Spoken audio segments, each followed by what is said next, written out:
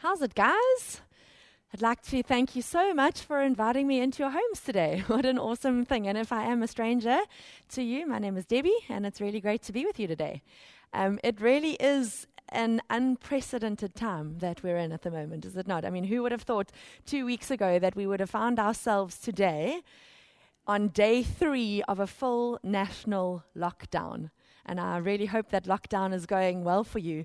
I'm not sure how you're feeling about all of this. I find that myself, I actually am feeling strangely excited about the season we're in. I told my husband that the other day, and we were in the shops, and I felt like I actually had to hush my tone because it feels a little bit weird and wrong almost to be excited in a season that is so hectic and tragic, actually. But I guess for me, I just feel that it's such a big moment.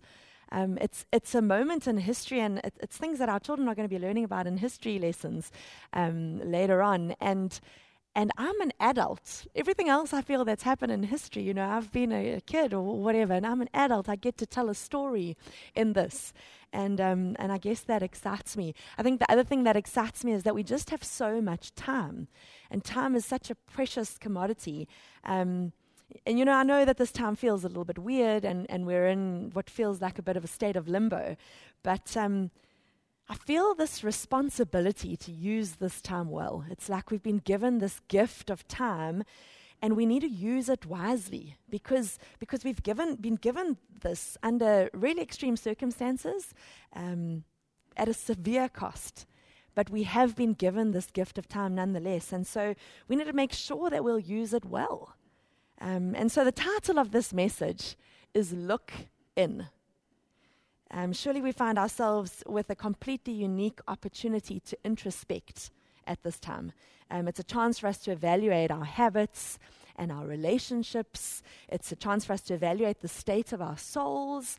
It's a chance for us to perhaps make some choices or to make some changes. It seems in so many ways that the world has gone crazy around us. But maybe this is a time when we can reflect on how crazy our normal world actually is. And we can make some decisions on how we want to live rather than simply how we've come to live. Like perhaps our normal is nothing like how we aspire to live. If we think about, you know, our younger selves and their dreams and aspirations that they had for life, you know, perhaps they looked forward at what they imagined their family would look like, their job would look like, their attitudes, their life. Maybe we're not living anything like that. Have we somehow slid off course over the last however many years? And isn't this the perfect time to make some adjustments? When we return to normal, whatever that will look like, if we correctly make adjustments now in this gift that we've been given, we would come to a place where we've edited ourselves, where we've positioned ourselves to be better people, not just for ourselves or for our family members, our spouses, our kids, but for the world, so that we can make more of a contribution to the world, to become the kind of human being that makes the world better simply because of our inclusion in it. I would love for this season, this gift of time, to come out with such a positive at the end of it. And so we have to ask ourselves, what is the gift in this completely unique time? And what will our gift be to the world because of this completely unique time? We've got a story. We can write our own story right now. Over the last bunch of weeks, I've been contemplating on Romans chapter 12, verse 2. It says, "Do not conform to the patterns of this world, but be transformed by the renewing of your mind." I was a youth pastor for many years, and I think when you're dealing with teenagers, you tend to speak about the patterns of the world as things that are kind of in the sex, drugs, and rock and roll kind of arenas. Like those are the biggies for people in that phase of life. But I've become aware of myself that some of the patterns of this world, I believe, have really snuck into my way of living and my way of thinking. They're way more subtle. And they're just like in so many ways the norm. And so we don't think that we would possibly need to transform from these things. And I want to challenge us on 3 of those things today: our pace, our value, and our stability. The first area of pace, I've been on quite a journey on this one for probably about, since September last year. I went on sabbatical and have really been processing this for quite a long time. I think I just got tired of the standard answer to any question being, I'm tired, I'm busy, or both. And I started to really examine if these answers are just a result of my stage of life at the moment, or if there are some fundamental choices I am making or beliefs that I'm following that are leading me to these answers. And I started to question if these choices or beliefs are wise, are good for me, and are even vaguely biblical. And I learned a bunch of lessons last year. It was really good for me. We made some changes to the tone of our family. We made some changes to our lifestyle. It was a really great phase. And then 2020 hit. It was a whirlwind. We arrived back from leave at the beginning of January and literally hit the ground sprinting. Our life that is generally quite full was completely overflowing, but not in the good, like it's overflowing kind of sense. In that sense where I didn't think that I would need a basket, and now I'm carrying 13 items around the shop, kind of overflowing, where things are you're just managing to hold on and keep things from falling. And right at that point, I was doing a workshop at church around the topic of managing your world, and ironically, it was on the topic of time. And so I started the workshop by stating that I was, in fact, a hypocrite.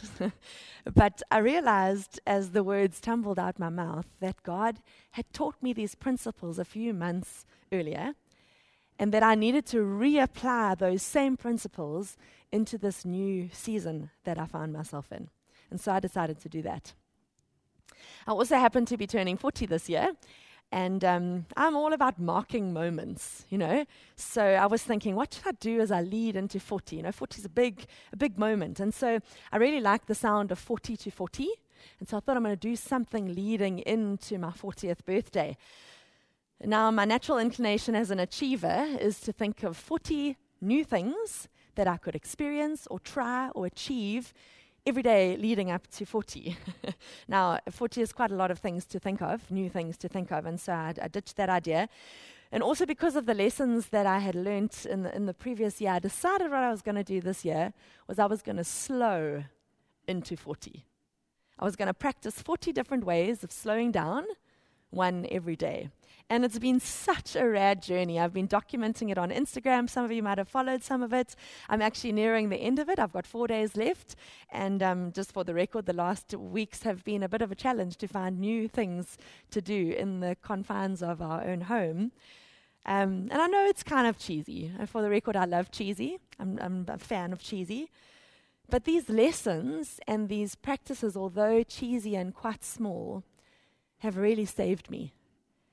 My life is still busy and full, but in a season where, in all honesty, I should be burnt out, or at least very close to, I've found that my soul is in such a healthy place. And it's because of a change of pace. It's because I've taken some time to just slow down and be still. Taken some time to pause and reflect, to breathe, and to reset, to stop, and to just be present. I've been led over and over to that scripture from Luke that says, what good is it for someone to gain the whole world and yet lose or forfeit their very self? And how often do we hear stories of people who are living at such a pace and their lives look really successful? We might even say that they have gained the whole world. But at what cost? The cost of their families, the cost of their health, perhaps the cost of their very souls. And so one of the key things that I've learned over this time that I really want to share with you today, and I would like to thank John Mark Comer, because he's an author and a speaker, and he's been a great inspiration to me. I want to encourage you to consider this. There is nothing wrong with a full life or a busy life. There is nothing wrong with wanting to live a life of purpose and effectiveness. We want to live lives like that. But I think where we err in society is when we live a life of hurry. I think we err in society when we live a life of hurry. You know, in our world, we idolize busyness. When we work overtime, it's something that's praised. We rush around all the time. That's the complete norm, and we've been taught to say yes to everything and make the most of every opportunity. You know, if you rest, you're considered lazy. There's just not any time, quite frankly, for recreation or for play. Have we bought into a cult of speed? Writers around spiritual disciplines have started writing recently on the discipline of slowing down. You know, slowing is not a new thing, but it's a newly necessary thing in our world to become a discipline to make us more like Jesus. Slowing down. If you think about it, our forefathers' idea of lightning speed was horseback. If you think about that. And obviously speed has just increased since then. The invention of the train and then the car and airplane. And now everything is literally at the speed of light. Instant and immediate is completely the norm. Life is so fast. Dallas Willard said that the greatest enemy of our spiritual life today is hurry. The greatest enemy of our spiritual life today is hurry. People are just too busy and too rushed to live emotionally healthy and spiritually awake lives. Now, I don't know who said this, but they're a genius. They said hurry is a form of violence on the soul. Essentially, it's a form of neglect on the soul because the things a healthy soul needs cannot happen in a hurry. Dallas Willard continued to say that we need to ruthlessly eliminate hurry from our lives. We need to ruthlessly eliminate hurry from our daily lives. Why? Well, hurry is incompatible with God's kingdom. It's quite a hectic statement. Hurry is incompatible with God's kingdom. If you think about it, the currency of God's kingdom are things like love and joy and peace. Hurry is incompatible with these things. How loving are you when you're in a hurry? I'm not. How joyful and grateful and present to the moment are you when you are in a hurry? How much peace do you experience? And the people around you, how much peace do they experience when you are in a hurry? Hurry is incompatible with these things, and these are the things that God says are central to life in His kingdom. Hurry is incompatible with God's kingdom. We need to ruthlessly eliminate hurry from our daily lives. You know what? We've been given a gift of time, and we've been forced right now to change our pace. And maybe now is the time to look in. Maybe now is the time to decide how you want to live. And I want to encourage you to use this gift to slow down. Not just in your physical pace, but to slow down your mind, to slow down your soul, and to slow down your spirituality. Be with Jesus and learn from Jesus. He had purpose. He changed the world. He was efficient. He was in demand, but it seems that He was never in a hurry. Could we look in? Could we make some changes? Maybe scrutinize your schedule. Have some hard conversations with family members. Perhaps ask for forgiveness. Could we come up with a new normal, a new way forward? And do the things that we need to do that we always say we don't have time to do. We have nowhere to rush off to. It's with hardship that we've received this gift of time. Let's make it count. The second thing I want to remind us of today is our value, or challenge us on today is our value. You know, a while ago, my daughter came home from school and I asked her, like I do every day, how her day was. And she looked at me and she said, "Not that good, Mom." And I said, "Why?" She said, "Well, today 2 girls told me that I'm yucky." This gives you a bit of a hint into her age at the time. The little thing was 4 years old. So anyway, I looked at her and I told her, covering over my minor panic of 4-year-old bullying, I told her that these girls must be very confused because they think you're something that you're actually not, so they must be really confused. And I told her that, you know what, I have known you for your whole life, all 4 years of it, and even when you were inside my tummy. And so I know you way better than those other girls know you. A little bit after that, I asked her, do you think that you're yucky? And she said, no. And I said, why? And she said, Mom, because you just told me that, and you know. It was a beautiful moment. But it does lead me to the question of where we find our value. Who gets to tell us? Who gets to tell us who we are and what worth we have? And perhaps could this be another pattern of the world that is snuck in? A misguided belief regarding our worth. Now, where do we find our worth? I think in so many senses we're told that it's found in success or in productivity. And we're told that we only have worth as much as we have to offer, as much as we can produce. And perhaps we've come to believe this. Perhaps we find value in appearance, what I wear or what I put out there. And so I'm constantly worrying about what I look like and what people think. And so I portray this person that I believe is my worth. Or am I worth what I own? My car, my house, my wealth. And so we come to this place where we work harder and harder just to keep up or maybe establish this lifestyle that I've come to believe represents my worth. Once again, we've been thrust into an interesting season where many of us are not able to produce. We are largely at home with nobody to impress. And our wealth either is or isn't, but we don't have anyone to show it off to or hide it from. And some of us may find that we are really struggling in this time to feel valuable. We're struggling with a feeling of worthlessness. Where is my value found? In worth, in wealth, in status, in your family, in your job title? Well, you might say obviously no.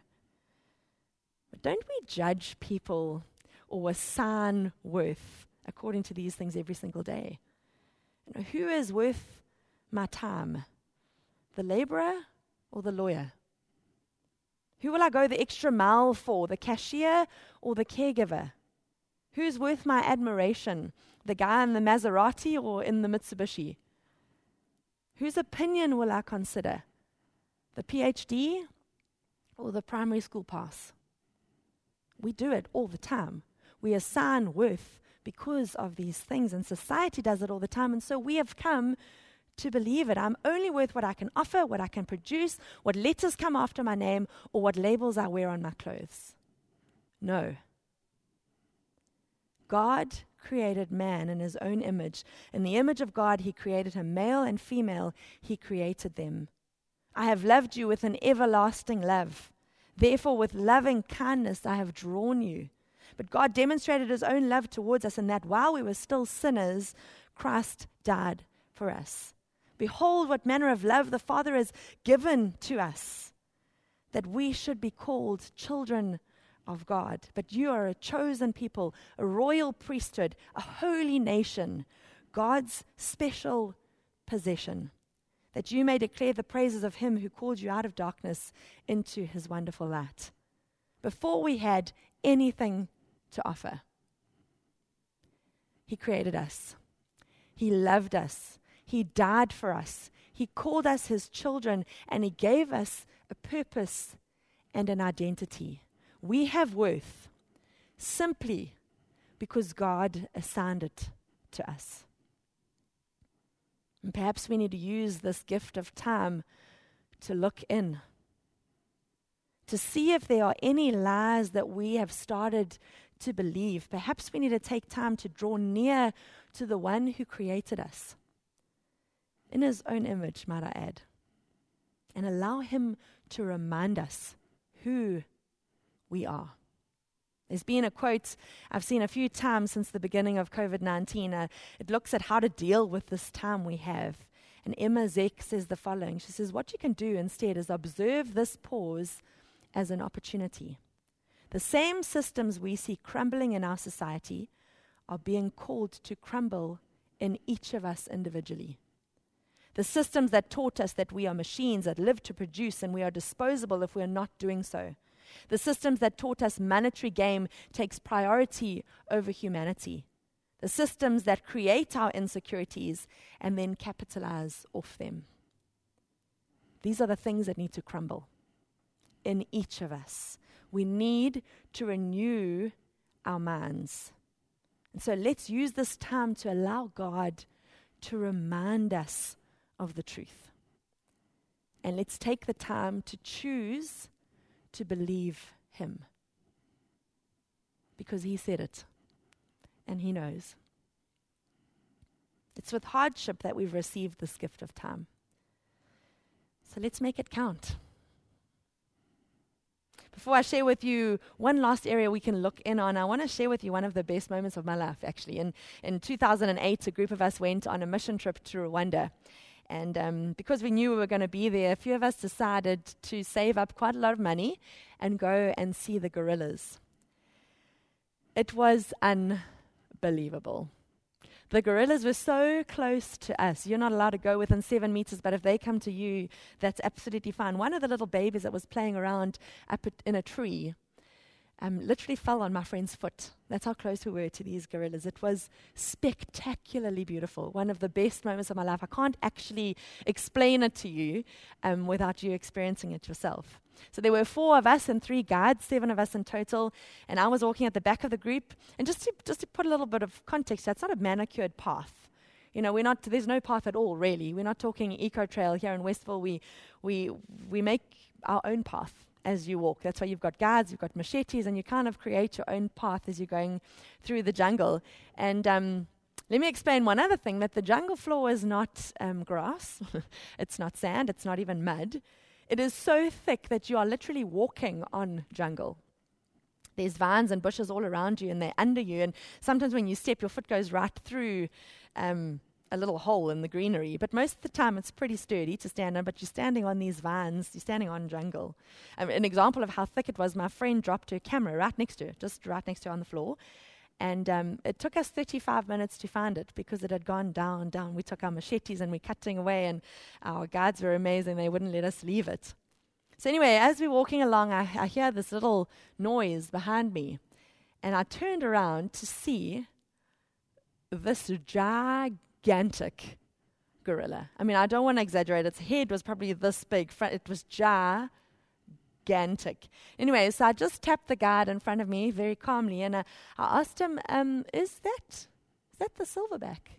You know, we assumed the silverback was in the front of the troop, but, you know, maybe this is him right here. The silver hair on his back did give me a bit of a clue.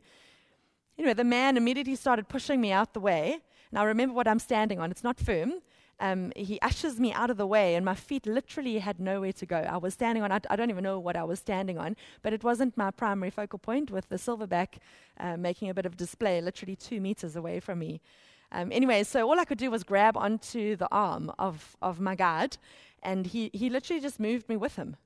And we watched the silverback literally just launch next to us, made this big display. I think he was kind of just saying to us, this is my family, as long as you know that, that's all good. And then he walked off peacefully. It was amazing. It was such an incredible experience. It was unbelievable.